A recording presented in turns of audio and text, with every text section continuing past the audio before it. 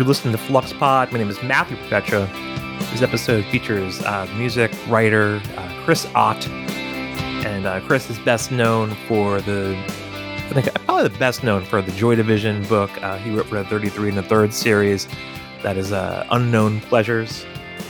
He's also done a lot of videos and podcasts and writing under the name Shallow Rewards. He was one of the OG Pitchfork writers. You know, he's a guy with a lot of opinions. I think he's mellowed out with age. I think you'll find that in this. A thoughtful man. We're going to get to a lot of things in this one, including CDs. We talk a lot about CDs. We talk about like music gear and online communities around music and things like that. This is the first of two episodes. The second episode for this will come out on Saturday as the Patreon exclusive episode. If you want that one and all the other Patreon episodes, you want to hit up patreon.com/fluxblog. $5 a month will get you all that stuff. And I also want to point out, if you want to hear more of me, I'm on the new episode of Junk Filter, new podcast by Jesse Hawken. He's a guy up in Toronto who's well known on the internet, I think, in certain circles. He's mostly a film guy, but in this episode we talk all about Steely Dan. It is a great time. I think you will really enjoy it. And you should check out the other episodes. It's a good podcast. It's called Junk Filter, and the episode I'm on is called Dan Pilled. But right now, let's get to Chris Ott.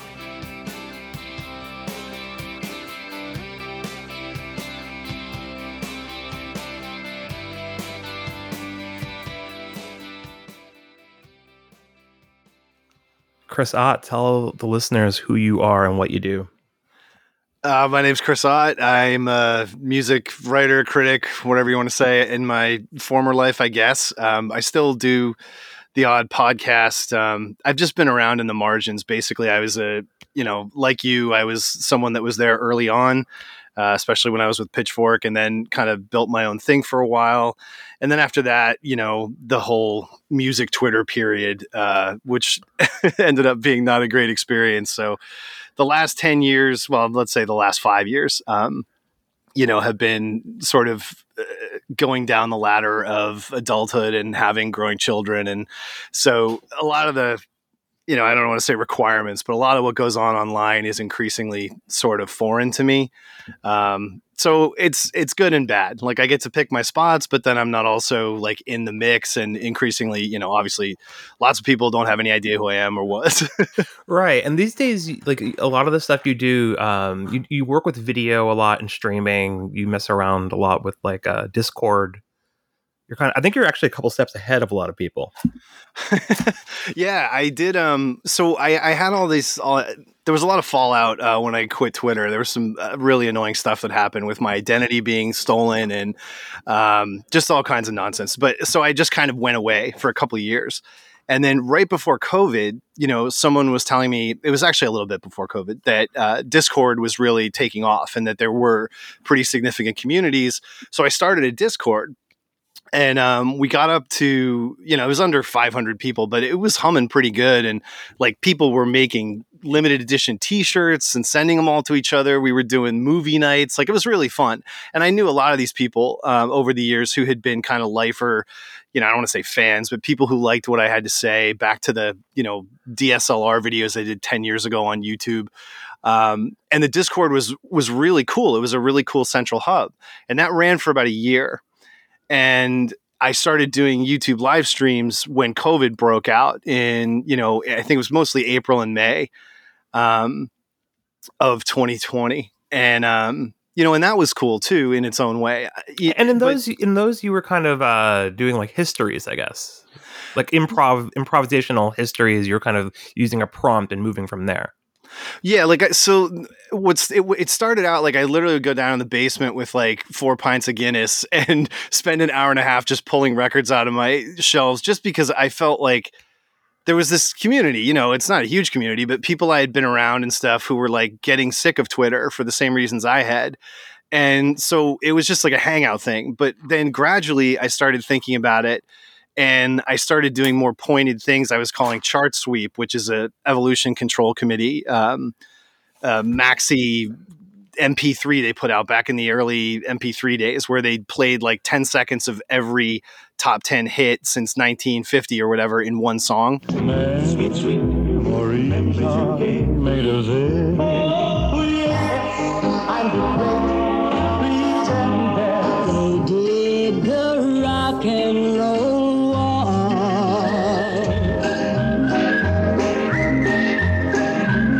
Oh, just take a walk down the street to and the wayward wind is a restless wind. Almost lost my mind, my friend. I don't know if you remember that, but I stole the name from that, and I remember just something called Introspection. I don't think that was them though. Yeah, I'm not sure. That was like a similar concept where it was just kind of like the intros of a bunch of songs, and it was kind of artfully put together. That was probably around like 2002, I'm guessing. Yeah, it was all around. Yeah, it's like pre too many DJs, pre DJ Kicks era. Right. I mean, if you remember like the Boom Selection thing, they ended up putting out like a multiple CDR thing that just kind of collected a bunch of MP3s. Totally. Yep. But yeah, that's in there. That's actually the first thing I ever wrote about semi-professionally. I think where I was writing for someone else's thing.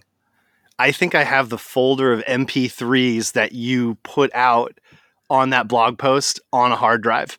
Like Boom Select, all that stuff. I still have like just hot dump folders and old drives where I saved all that stuff. That was the crazy Audio Galaxy days, right? But just to finish up, so I did like year by year analysis, right? I would just pick a year and I would literally read the chart and goof and remember things from when I was a kid. It was really personal more than critical. And again, this was during like the complete blackout panic at the start of COVID, so it had a very different vibe. But then gradually I started doing these, more analytic critical things, and I did one on IDM and one on pop punk and really just 90s punk, and it just started kind of coming back at me, like the noise of being out there again. And look, I've said it a million times, like my two oldest kids are going to be teenagers here in a minute, and so I have a very different kind of like thermometer or temperature when it comes to what's going on with having your name out there anymore. So it runs hot and cold for that reason, and as much as unfortunately having been targeted by some people that I pissed off or whatever. Yeah. I mean, the thing that came to mind when you were talking about it, like, oh, it's a small community. It's like 500 people. And I think that that's kind of where we're kind of headed back to after the past, let's say 10 years or so of mass social media, that the idea of like communities don't need to scale. Yeah. Communities can be perfectly fine without having to be like every person conceivable, like be able to just kind of stumble into it. Like having communities that are just like really focused, that are, I think those are ultimately more valuable. And like, I think when people go to social media, that's what they want. It just happens to be in the same space as everything else. So yeah, I think that's kind of where like Discord really points towards like the best elements of it, of message boards, of Slack, of a lot of things, and kind of puts it all together into something I think can be helpful in the future. And maybe it won't be them who win this, but I think that that's the shape of things to come. I totally agree. And I mentioned in passing the music Twitter period, and there was so much false amplification and like ratio, I mean, I was right in the middle of it, and it was, we knew that magazines were buying tons of bot farms. So like as a joke, a bunch of different people bought bots, like just because it was like, you don't, like every writer in every publication had 12 to 15,000 followers, and it didn't scan, like none of it scanned in terms of the data footprint of what was going on, but it created this false pressure, like exactly what you're talking about, where it seemed like this was this big world. But in reality, and I've said this in a number of videos and stuff, look at, there's ways you can figure out the size of this whole thing in terms of really obsessive kind of people where endorphins get fired talking about music or having 4,000 CDs. I personally, it's barely six figures. I just don't think it's as big a world as maybe a lot of people who came to it during that period perceived. Yeah. And I think that there's, well, why did we feel that music writing, music media could scale in that way? And I think, okay, one, you have MTV, but MTV and radio are different beasts. They're passive things. They're not writing.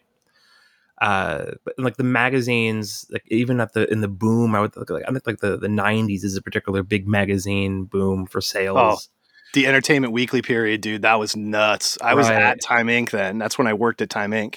Yeah, I mean, I have been collecting a lot of Rolling Stones and Spins from that era, and yeah, it's just like Spin was a magazine that had like real power. It certainly had real power over me when I was a teenager because I just look at these magazines and I just reverse engineer like, oh, that's why I got that. That's why I bought. That's why I had like 4 Stereolab CDs before I graduated high school. Yeah, There's no it's other reason why that would happen. But yeah, so you get this illusion that things could sell, and a lot of things that magazines and newspapers could do, especially the more adventurous stuff or the more interesting stuff, like you cannot do them in the age of internet because back then you couldn't see that your audience didn't care about those pages. the thing I It just think wasn't about. transparent. Yeah, it wasn't. The thing I think about when you mention Spin is like in the Byron Coley days when it Mhm. started, they went out and got people who were like huge, had huge cred in the zine scenes. Oh, I Um, mean, if you look at the ones in the '80s, there's like several columns to underground music, not just one, but yep. several. And they had Jim Greer, and Jim Greer was the big one in the 90s. And, look, that guy single handedly breaks Guided by Voices, Pavement probably too. They reviewed the Perfect Sound Forever 10-inch in Spin. Like, I remember them talking about the slanted tape, which was going around for like 8 months before the album came out. I had a copy. And the buzz around Pavement was hugely built in the same way that later Pitchfork would do for lots of bands, through the journalists doing that kind of, crowbarring it in there and getting it in the magazine. And that goes, look, without getting too far down the rabbit hole, think of the way all the UK trades ran. I've talked to Simon Reynolds a number of different times privately, and we did a podcast. Those journalists were they had huge control over what would get lobbied for. And the bands were like pissed about it. So it's a weird, interplay between roles, and the whole thing, to come full circle, was driven by the fact that there was money because there was physical media. And Yeah. once that goes away, all there is advertising, and it just totally changed everything. Yeah. Well, I think when thinking about something like Discord, which is, that's more like a message board than it is a publication, obviously. I mean, it basically is a message board, just run with different software. Um, I think that the potential there is to kind of get back to something like I Love Music, the ILX days, where, Oh boy. and I think like I'm sure there's other consequential music message boards and things like that, but that one I think has a really long tail in terms of the sheer volume of people who were either working music journalists or people who became working music journalists, people who were musicians and had like who ended up having some kind of career, like John Darnielle being probably the biggest example. I think there's more potential for that, and like that was not a thing that needed to scale. That was about as big as it was going to be. Yeah, I mean, I'd take the other side of that question too, which is that, where do we have something that unifies these pockets of 300 to 500 person discords? Does everything have to be a self brand? Look at Substack. This is the big argument about Substack and Substack Pro, or whatever they're calling it. There's a lot of noise right now around that whole, is that an elitist thing? Where are the controls? Who gets extended these offers? The concept, there's two concepts that come out of this. One is the audience feeling that they're a stakeholder and that they have a say in what these platforms become and how they evolve, which makes very little sense to me, but that's a whole other conversation. But as you said, it's the idea that the Discords and the Reddit subs too, right? Indie Heads is probably the biggest thing. These are communities that don't want to scale. And where's that come from? Is it naturally a number of people, like there's just that many people interested, or is there a self-policing kind of thing? Because when you think about, like, they don't have nearly the impact they used to, but like when 4chan and Moo became really big during the whole heyday of like when Whir blew up and Death Consciousness and all that weird suburban like Ang Lee kids. Like they were so intense and emo. These communities, like, are they just naturally of a certain size, or are they self-policing, and is there some kind of elitism? I can't say. Yeah. I don't know. I mean, I think the ideal thing is like these scenes that happen on message boards, on discords, whatever. They're basically simulations of things that happen in real life, and these things don't happen in real life the way they used to. They did migrate over into these different forms in ways that are good and bad. But I think it's, people have to know each other. I think it's like something that gets really lost in the shuffle. 100%. Artists need to talk to each other. Writers need to talk to each other. Artists and writers and all these people, like, the more that they're all kind of like in communication with each other, either like literally or figuratively, the better it is. Think about the Chicago boom, right? Pitchfork's part of the Chicago boom. All these people live in apartments together. They got to make rent. They got to figure out how to get a ride to go to a show. You're compelled to be a physically present and trustworthy person because of that. And local scenes, physically present scenes where people go to shows. Obviously, COVID makes this a million times more messed up, but there's social rules there. Like, you can't screw around or, behave inappropriate. Like, you're going to get self-copped by the other people in that scene. Well, and obviously there's situations where like people act horribly, rampantly for years, and then it catches up with them, like that burger scene, for example. Yeah.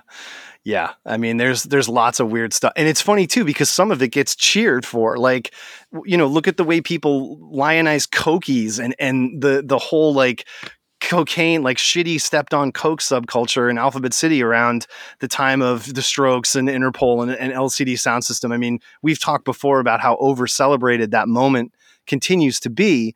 But it's also about the fact that, like, yeah, where are the receipts? Like, what's the narrative? Is there any correcting for it? Or are we going to continue to celebrate decadence on the one hand and then, go nuts on the other hand for the same excesses? It's a weird line. I don't get it. Yeah. Well, and people like a story. I think that's like, the early aughts thing with the Strokes and that. And then like I just finished and put out the 77 to 79 punk thing. And like, they're just really good stories. Like, they're really good images. They're, like, it makes sense why people like get really hung up on them and why those stories get told over and over again. And like, one of the things you really see in punk is that from day one, from even before day one, people are self-mythologizing. Oh, totally. I just got the Iggy Bowie Years box set in the mail. And, it's funny. I was going back and forth with Nick Sylvester, who you got such a great episode with, or 2 episodes. And my favorite song in this whole period is not, generally speaking, considered one of the killer cuts, which is Some Weird Sin. I don't know what it was. There's something about the guitar tone in Some Weird Sin that just has stuck with me and is as transportive now as it was when I was like a teenager and I first heard it.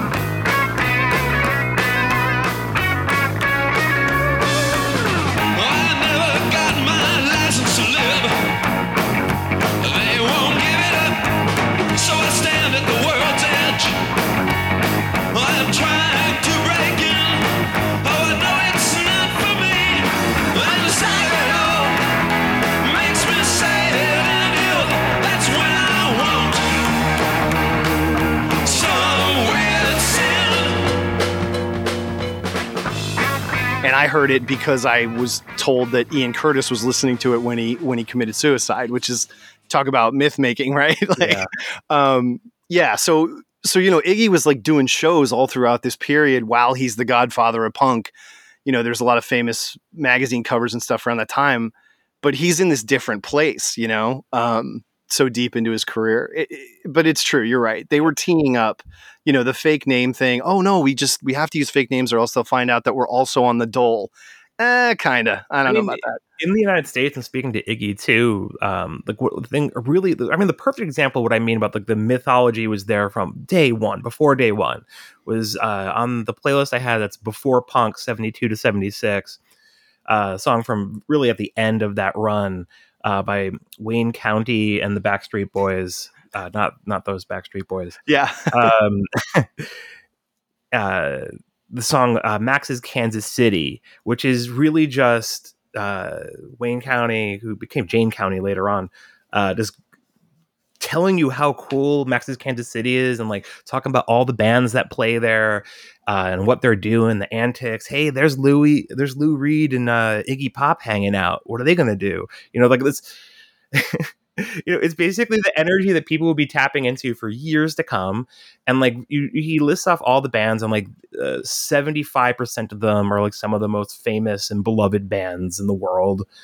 And it's just really funny to think about this song in terms of, would anyone do this song later on? Because to do this song at that point in time, I mean, made a good bet, but it still was kind of seen as oh, this is a stupid song. But imagine, did anyone in Olympia, Washington do this in 1991? Did anyone, name me a scene, and did anyone do a song like that about how cool the scene is, and listing off all the bands and how much everybody ruled, even the bands who sucked? And I see Lou Reed and Iggy Pop, they're just getting higher and higher. Give those boys one more drink, and they're gonna set the place on fire. Go get 'em, boys. The downstairs is packed, and the groupies are all dressed up. Upstairs, the New York dolls are kicking it out, looking tough. Bad girl is looking for a kiss. Down at Max's, all the boys are, all the girls are, all the stars are, down at Max's. Blondie's all in a buzz, she's on the cover of the New York Rocker. Dee Ramone strips his bass to the bone, he's a blitzkrieg bopper. The Heartbreakers are gonna give you a taste of going steady with pirate love. And you better watch it, because my Backstreet Boys are gonna rip you apart. Rip 'em up, boys. The downstairs is packed, and the groupies are all dressed up. Yeah, I mean, it's because Losing My Edge and the Dead Milkmen's You'll Dance to Anything are the opposite thing. Yeah, exactly. Those are hater songs. Right. And those are arch. The LCD, that's not a hater song, but that's definitely a song where it's about, I feel like that's always been a really funny way to open his career, where he's coming in, he's, in his, I think by that point, he's probably 32 or 33. He probably felt much older than he was. And, coming in with hey, I'm washed up, I think that was a good way of framing him in a kind of a self-deprecating way. Yeah, I saw him a couple times in the Sound System period, the Pianos period. And I think that at the time I was okay, he's leading with his insecurity. He feels like he can't do what he wants to do because he's not good enough. He's not he's not and I'm sort of okay with this because, this is a really cerebral guy. And I have faith that he's going to arrive at something that isn't so vexed and enervating and just kind of, pinned in by his own insecurity. And for me, what that is not the commercial breakouts he had. Although, Daft Punk is Playing at My House is one of my all-time favorite cuts, but it's that Nike thing, the 45-33 piece. Oh, yeah. That thing blew my mind. I still hold that up as probably one of the most substantial, musical creations to come out of that whole period. Right. And that includes the original instrumental stuff from Someone Great. Yep, totally. And it just evolves. It's so gorgeous. I think back to like Chick Chick Chick. I mean, that was another band that's gotten lost. I think back to like their first record. I saw them in Boston, and Nick Offer came off stage and just grabbed me and started like grinding me. Like, dude, he would be so canceled today if that show was like, he came out and he grabbed my ass and started grinding his crotch against my crotch. And I was like, fuck yeah, dude. Like, we should be dancing. Like, this shit is so uptight. Everyone's just wearing white belts and doing, bad emo stuff. And I thought they were such a breath of fresh air. There's a nagging on nothing that's something.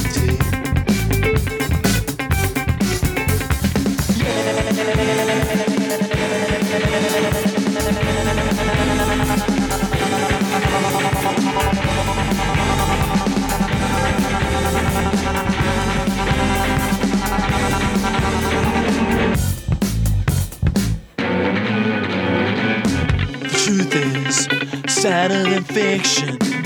Well, what's the matter? Quit your bitching. Has everyone already told you? I know. And I mean, I was all for that. I mean, yes, the dance punk thing got completely out of control, as we know, but I really thought they were incredible. And obviously Warp Records did, because they just continued to back them, way past their blossoming hip phase. Yeah. The last time I saw Chick Chick Chick, they were actually opening up for themselves as a Stereolab cover band. That's awesome. Yeah, I love that. And I loved Outhood too, the Street Dad record. Like, again, it's hard to filter in a way that's, if you're the filter, then it becomes a lot about your persona and like what you're known for repping for and stuff. But I love those guys. I think they're a major through line for exactly what LCD was. And I just don't think they get enough credit, weirdly. Even though they've played huge festivals and like are probably fine. I kind of get the sense that some of that stuff will probably, I think things are, there's always kind of like this period of time where things are kind of like not as celebrated, and then people kind of like, enough time passes that you're a legend, Yeah. Well, American football, right? American football is the big one. And when all these people were talking about math rock, I made a video about that. It's not online anymore. I'm trying to get people to stop putting my videos on YouTube because of, again, having kids and stuff. It's just weird because they're old and it is a different place in my life. But the point I make there is like, whoa, wait a minute. This is not math rock. Like, what are you talking? And when you talk about bands that just get forgotten, the band I bring up in that video is Heavy Vegetable, which was like pure math, like lunacy. And that's Rob Crow, who ends up making a bigger name, with different projects like Pinback. But yeah, to your point, it's like what gets bubbled up and what gets seized on as being, canon, that is mutable, now in the internet age. Yeah. I think there's also a thing where it's like, I feel like this is a thing that no one ever really wants to address, is that there's certain like musical things that kind of live on because it's easy or relatively easy for new musicians to ape the sound. And so certain sounds will carry on and always be kind of cool because it's the kind of thing that a young band can do pretty well. I mean, it's the way that like there's always going to be stuff that sounds like Joy Division. But I was listening yesterday to like Matador just started doing a podcast where they just have their own musicians talk to each other. And like, so the first episode they had was Liz Phair, Mary Timony, and the girl from Snail Mail, Lindsay something. I thought Snail Mail and Liz Phair did that like 2 years ago. Oh yeah, I mean, like those three have all definitely talked to each other many times. Okay, I haven't seen this because Mary Timony was like right in the middle of my post college. I worked at Fort Apache. Brian, her bass player, it was like the engineer teaching me about studio and stuff, and yeah, she's so great. I'm so glad her.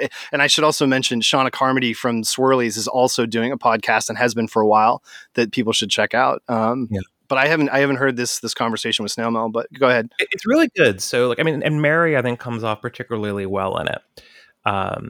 Like Mary's a very interesting person, and she's much more low key than the other two.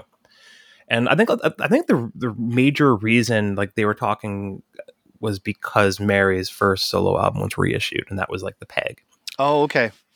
So what I was getting at is there's one part towards the end of it where they're both kind of like amazed that the snail mail girl arrived at the music that she was making when she was, still like a teenager, without having really listened to any of this old college rock, etc. All this old indie music.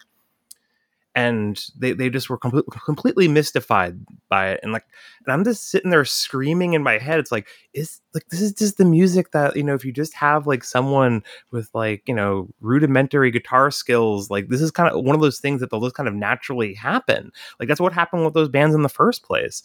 I don't think you need to have actually heard any of that music to end up making music that sounds like it.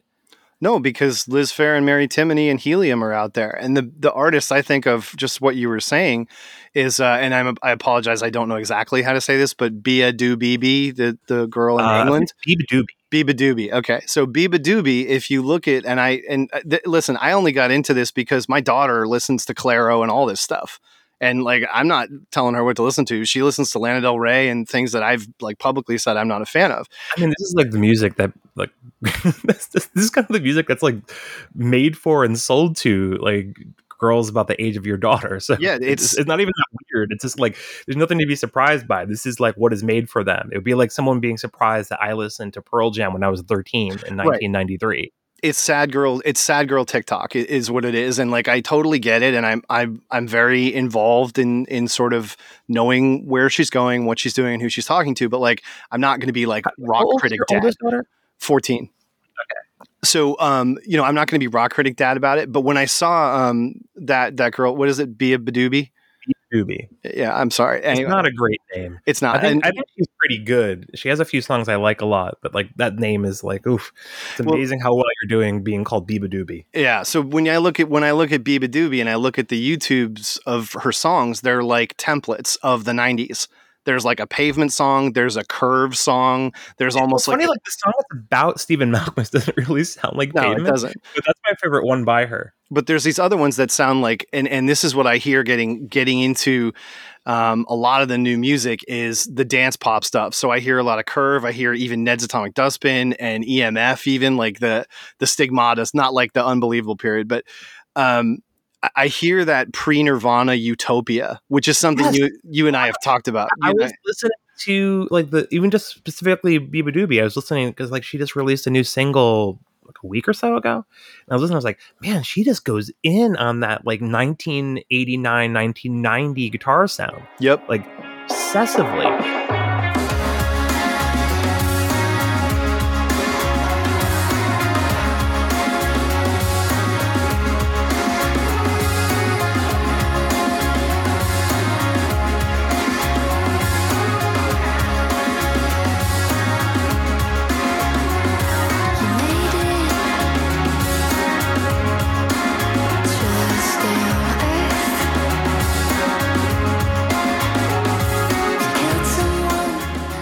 It's like, and I don't know. I mean, I think it might be a thing. Like, like I don't think you necessarily need to know that music to arrive at that. Especially, no, you don't.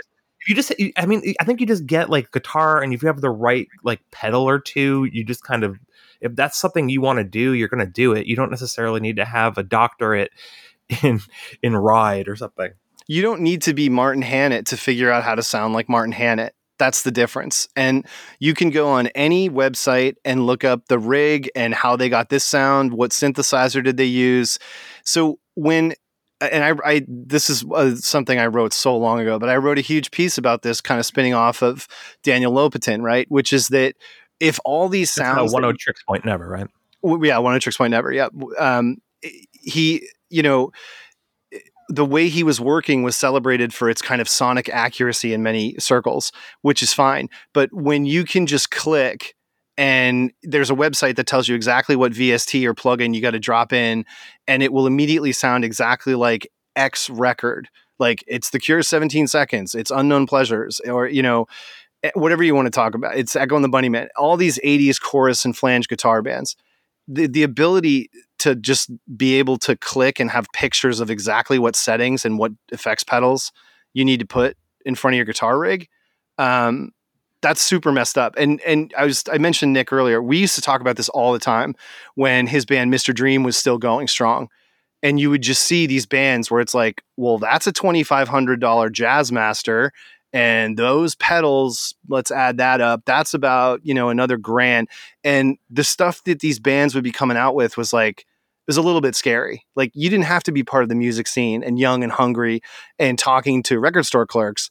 You could just form this all in your head. And if you had some money, buy the right gear and sound like whatever you wanted. Yeah. So from your perspective as a person who's like pretty well acquainted with lots of music equipment, you're a good musician. What are things that are really hard for people to just kind of emulate?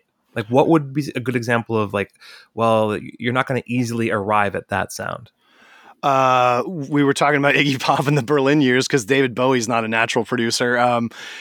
Some weird saying, try and sound like that. Good luck. One of the big things that you will not hear anyone ever use predominantly is out of phase signals. That creates actual like pain in certain circumstances. Phasing, whether it's in the studio or live or whatever, dumping phase to inversion is a very weird move. It's almost an amusical move. So you don't hear that played with much. That's a big part of My Bloody Valentine is the extreme phasing. Exactly. But he's using it in a way that's like academic. Like without being a mathematician, he's setting up inversions that actually have a frequency response. He's massaging that, and he's doing it so that there's space, meaning this frequency is actually canceled by this instrument, so this other instrument can be in that space. It allows you to create the kind of delicacy that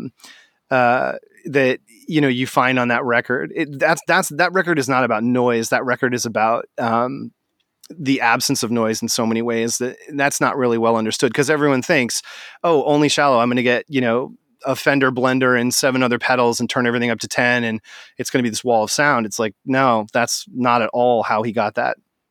Yeah.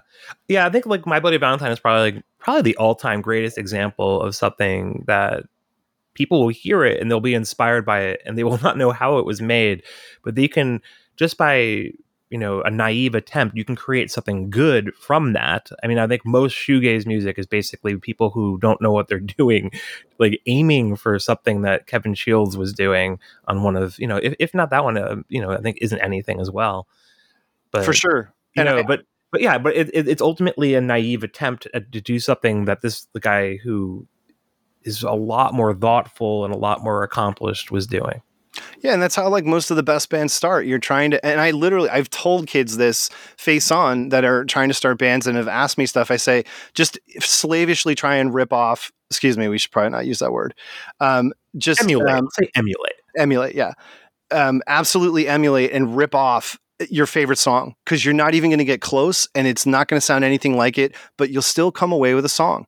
Don't hide from that.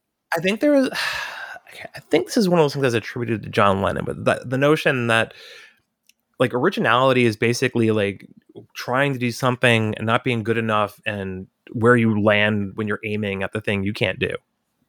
Yeah. And I mean, look, I'm totally guilty of, I told kids exactly what the effects units are that Kevin Shields used. If you get a MIDI Verb 2 and you can get them used, the prices keep going up. Everyone was buying the wrong rig for a decade, man. Everyone was buying the SPX 90. That's not the right rig. You can get it as the GEP 50. There's another foot stomp unit called the Rex that I have. I gave one of them. I had 2 of them. I gave one to someone else. Because there wasn't an internet and there wasn't a definitive referendum on exactly what the truth was, there was some games of telephone going on with what Kevin's, skeleton key was. But the reality is it's 2 units. There's a Yamaha unit, like I say, the GEP 50 is the cheapest and easiest way to get it. And there's the Alesis MIDI Verb 2, and it's patches 46, 47, 48, and 49. They're called Bloom. And that's it. Have you ever been able to kind of approximate like To Hear Knows When or something like that on your own? Just trying to go for it? So in 2007, when I was still living in New York, I booked a week in a studio in Astoria, and I had these demos I've been working on since 2003. While I was, the whole time I was living alone, while my wife and I were living in a pre-war in Hell's Kitchen. And I wrote an album that was basically, originally I was going to call it Another Bullshit My Bloody Valentine Tribute Volume 6. I've sent this album with my tuneless attempts at scratch vocals to so many people over the years, trying to find a singer to maybe finish it one day. But it is exactly that. I'll send you a sample of it if you want to play a snippet. Yeah. It's not great, but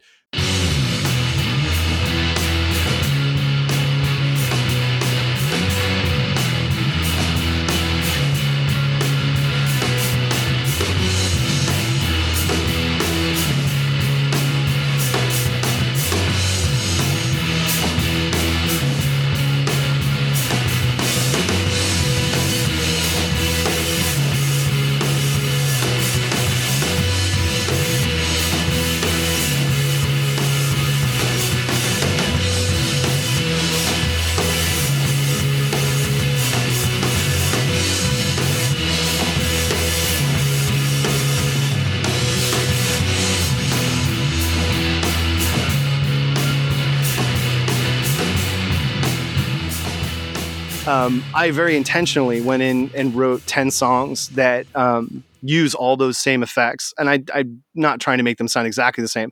My contention was always, what if you took like hardcore rock, post-rock drums, really heavy drums like that band ISIS, right? And put that on My Bloody Valentine. Because ISIS had this song called Glisten from the album Celestial that I loved, that was doing sort of that same idea, which is, you think of Boris and Melvins, lots of other bands have sort of traveled the wall of fuzz route with big drums. So can I ask you a question? In doing that, did you find that kind of combining these two things that you sort of ended up with something that sounded like the Smashing Pumpkins? I wouldn't say it certainly doesn't sound like Gish, like hair metal era Pumpkins. There's no question though that parts of it do have a kind of Siamese Dream aspect to it. Right. I feel like that would almost be like, I could just imagine you accidentally just being, oh, I made Siamese Dream. Yeah, I mean, there's totally like Cherub Rock stuff. I mean, it's the same producer. He called Mulder and had him. He's like, "You did Loveless? Come do the Siamese Dream for me." He was so in demand after that record; it was unbelievable because everyone wanted the secrets. Everyone wanted the recipes for Blown a Wish and these incredible soundscapes and Flood and as well. Yeah, like, too. If as you well. I remember a while ago looking at like, okay, what did Flood do? Let me see just like his old discography in one place. And like, oh, okay, so this is like most of the records I liked between like 1992 and like 2004. It's just like the sheer volume of classics or even just like good records that Flood and Alan Moulder have their names attached to, and then like also like they have their own connections to like various Eno records. Yeah, and look at every one of those CDs and what does it say on it? It was a joke, a running joke with all my music nerd friends when we were like 13, 14. Every CD says mastered by Nimbus on it. And it's like, you can't believe it. When I worked at BuzzFeed, two of my colleagues there, Alex Natus and Peggy Wang, they were previously in the band The Pains of Being Pure at Heart. I was going to mention them a minute ago. Right, and they recorded, I guess, their second album with Flood and Alan Moulder, and it always took me like a lot of restraint to just not be like, "Hey, Alex, what's Flood like?" Just derail conversation by just tell me anything about Flood. Yeah, I hear you, man. It's like, and there's such a never meet your heroes aspect to all this too, because every one of them that I've ever talked to has been like a crushing defeat. And I don't know if it's because you're so naked, you're so exposed, you're such a fanboy. Like when I interviewed Simon Raymond from Cocteau Twins, oh my God, my foot was in my mouth the whole time. Every question was a dumber question than the one before it. It was absolutely brutal. And it took getting to the age I am. Like 2 years ago, I interviewed Lowell Tolhurst from The Cure. He's the first member of The Cure that I ever interviewed, despite knowing more about this band than probably any other band. And the hard part there was, I was more seasoned and more mature and less worried about it than when I was 21 interviewing the bassist from the Cocteau Twins. And the interview, unfortunately, he was like totally closed off because he was doing 50 of them, as a press promo for his book. And I had an hour. It took me like half an hour for him to start paying attention almost and being like, wait, how do you know all this different, like, about we knew the specials and all these relationships that I was like, I'm a music critic. Like I did this for decades. And it was tough because he got sort of excited finally. And we had like 20 minutes left and it was the only 20 good minutes where he was like, oh, I remember that. That was so funny. And, I just, at the end of it, I couldn't use any of it, but I just felt like maybe I actually made this guy like smile that day. And that can be what I got out of, 30 years of obsessively listening to his band. So right before we hit record on this, I was like, oh, we'll use CDs as a starting point. Yeah. And here we are, like nearly 40 minutes into this, and we have not. So let's pivot to that. Let's talk about CDs. You mentioned to me that you have been just acquiring lots and lots of CDs just in the past year. I've been doing a similar thing for a little while, I guess maybe like going back 4 years or something like that, because CDs are so cheap now. This is used CDs, even new CDs will just be like really cheap. So like, what was the initial thing for you there, this going back to CD? Well, so what I started noticing, and I think anybody will notice, is that songs will come and go on streaming. When the rights change hands, when someone sells their catalog, when Warner Chappell or Cherry Red buys up all the rights for Dinosaur Jr. in the digital world. And this pattern, look, I'm not a tinfoil hat person who's going to go out and buy every CD ever made. But as far as the music that's been important, which isn't to say that it's necessarily my favorite, but music that I have an innate response to, like I see that album cover and I'm like, oh, I remember that. And one of the things I was telling you was funny is a band that I like personally did not like for personal reasons. Death Cab for Cutie. I just bought their whole discography for $8. And it's just because, when I look back at the picture book of my life, it's music. And, I can't stand the fetish vinyl thing. I've always hated that. And so when I started looking on Discogs, because, when COVID hit, we're all staring at computer screens. These CDs are $1.99. And if I buy 10 of them, I get free shipping. So I can spend $40 and get like 27 CDs. Yeah. And that was so silly to me that, I looked back and did the accounting before we talked, and I've bought over 700 CDs in the last year. And I think the most I paid for one of them was like an out of print Enya box set. I think I splurged and paid $40 for it. Right. But it's it's significantly less than it would have been at the time. Exactly. And it's just the fact that CDs they've been rejected. I mean, I think this is already starting to turn and kids are realizing that vinyl actually sounds like crap, and it does not, there's no legitimate argument that it's sonically superior to digitally captured the same master tape. Like, that's so illogical. It's not even worth talking about. I mean, part of the reason for me, other than it being cheap, is like, I just feel like it's just a better listening experience. Just throw a CD on. You're not flipping sides. I think the flipping sides is hugely overrated. I have tons of vinyl too. I have lots of artists I try to keep discographies consistent. So they're, so I have like all the Pavement, for example. That's like Malcolm and Pavement, all of that stuff. That's all vinyl. So if there's a new thing from him, I get it on that format. But anyone else, like, no, you're getting your CD.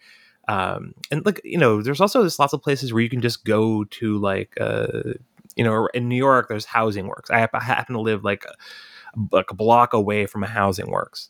So I can pop in there and like the CDs there are $1 a piece. Yep. And it's like, okay, there's lots of stuff you don't want, but I'll pop in there once in a while and they'll be like, oh, I'll take that $1. No, sure thing. And I live in Park Slope, Brooklyn. So like the taste of people who are donating stuff there is pretty decent for the most part. Yeah, you're ahead of the game there. Cause the other part of this is, so I'm in the burbs, right? And you can find some weird stuff in the burbs. Like the transfer station will have like a sharing place. And I've gotten like really good high quality speakers there for free. And one of the things I got were these incredible tower speakers made by Infinity in the 90s. They were like $4,000 a pair at the time. I got them for $20 at a church fair. and I got a reference receiver amplifier, a Proton amplifier, NAD and Proton. Like if you grew up in the 80s, this is the American Psycho stereo system. Like you have no choice. If you were into music in the 80s, you have a fetish for exactly this kind of stuff, the Bang & Olufsen stuff, right? So I got a Proton receiver off Craigslist for $110. And the other thing that we talked about is I got a Laserdisc player for $50 from a karaoke place that was going out of business, so that I could buy the handful of, weird Laserdiscs that have never been and are unlikely to be put out on the, Blu-ray or DVD. What's a good example of one of those? REM Succumbs, baby. I got the Japanese Laserdisc of REM Succumbs. Now the Laserdiscs are not cheap. This is very targeted purchasing. I'm talking like one a month, because they're going to run you $40-$50. Right. Because the Laserdisc, the people who are into Laserdiscs, that is a whole cult, and it's mostly like Hollywood or like a hardcore movie guys. Well, because of Star Wars, right? It's kind of that drives it, because the PCM audio, it's just, oh man, it's such a boring conversation. But this is where in my mind, I'm just remembering like the Amoeba in Los Angeles, like they have like a whole Laserdisc section, and they're all like crazy price, selling to like Hollywood guys. But I mean, that's also a place where I bought like a lot of used CDs, because they have an extremely good used CD collection. And, I went to like the first place thing I about went. them is like they will mark when something is from the 80s is a first edition or whatever, like an early edition. So it's like a remix, a remaster into Loudness War stuff. So like I have a good example of that is I have like the first few, like a solid chunk of the Cure catalog on CD in in that era. Like the CDs are literally from the 80s, and they sound great. They sound terrific. That's a big one for me, which is and you're going to get a little bonus nugget that's not been in any of my Cure podcasts, buddy. The weird thing about the Cure is it relates to Seymour Stein. So Seymour Stein, Sire Records, the guy who founded Sire Records, he knows something's going on in England. So he's flying over there because he's also an obsessive art collector. If you haven't read his book, it's phenomenal. Anyone who likes music needs to get Seymour Stein's autobiography. He goes over to England on behalf of Warner, because Sire's already being sort of sub-imprinted by Warner Brothers. He signs Depeche Mode and The Cure. And then Warner's like, well, we can't spend all this money promoting two of these, fringe English bands. You got to pick one. So he picks Depeche Mode. So the Cure ends up falling. He totally regrets this. He's like, this is one of my biggest mistakes. Like, I love Depeche Mode. They've made tons and tons of money, as much as the Cure, and they're friends. The Cure and Depeche Mode are hugely interlinked by the Beaumont family. But anyway, the point is, Seymour Stein goes over and he signs them. So for like 2 years, the Cure's hits are all on Sire, and their worst album, The Top. The key thing for the Loudness Wars is, prior to that, Chris Perry had done a deal with A&M.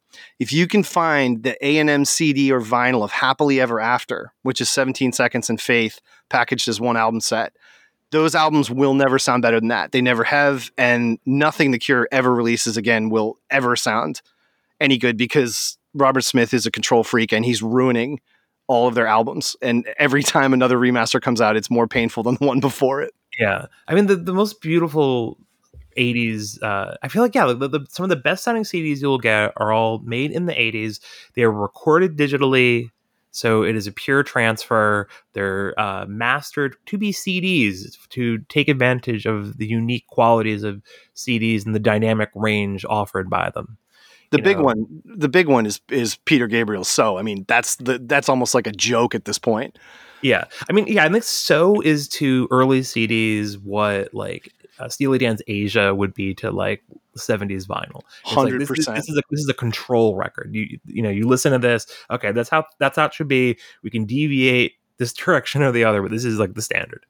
If you put on the stereo system that I have that dates from this time, I also have a Nakamichi CD player, which I paid $0 for. It was given away at the dump. And this is the advantage of living in a like wealthy suburb. Like, I'm not loaded, man, but like I can dumpster dive from the loaded people. And I have this great stereo system that in total, I think it cost me, all of it together, including the Laserdisc player and the tape deck, were like, I think I have $250, including the speakers and all the the units. But if you put on Red Rain on my system in my basement, I can't even tell you, Matthew. It is, and it's not just that. It's like you say, anything from this period, the way people's ears were tuned, they were tuned to vinyl, which means headroom. You don't brick wall it. The loudness thing doesn't come in until famously Oasis, really. And that no one looked at digital as a means to take advantage of raising or lowering, depending on how you talk about it, the headroom on a recording. They wanted to maintain, just like you say, accuracy, exact pinnacle accuracy to vinyl, because otherwise people are going to reject this format because it doesn't sound like what they're used to. Yeah. Well, I'm actually looking directly in front of me at some CDs, and like one of them is the PJ Harvey "Rid of Me," which a lot of people always complain about as being like, "Oh, that's recorded too quiet. I hate how quiet it is." Like, no, if you play, listen, I get that if you're listening to it a bunch amidst a bunch of other things on streaming or on a mixed CD, like whatever, that is annoying. But if you listen to that record the way it's meant to be heard, where you just put the CD on a decent system, like the loud stuff hits so much more effectively.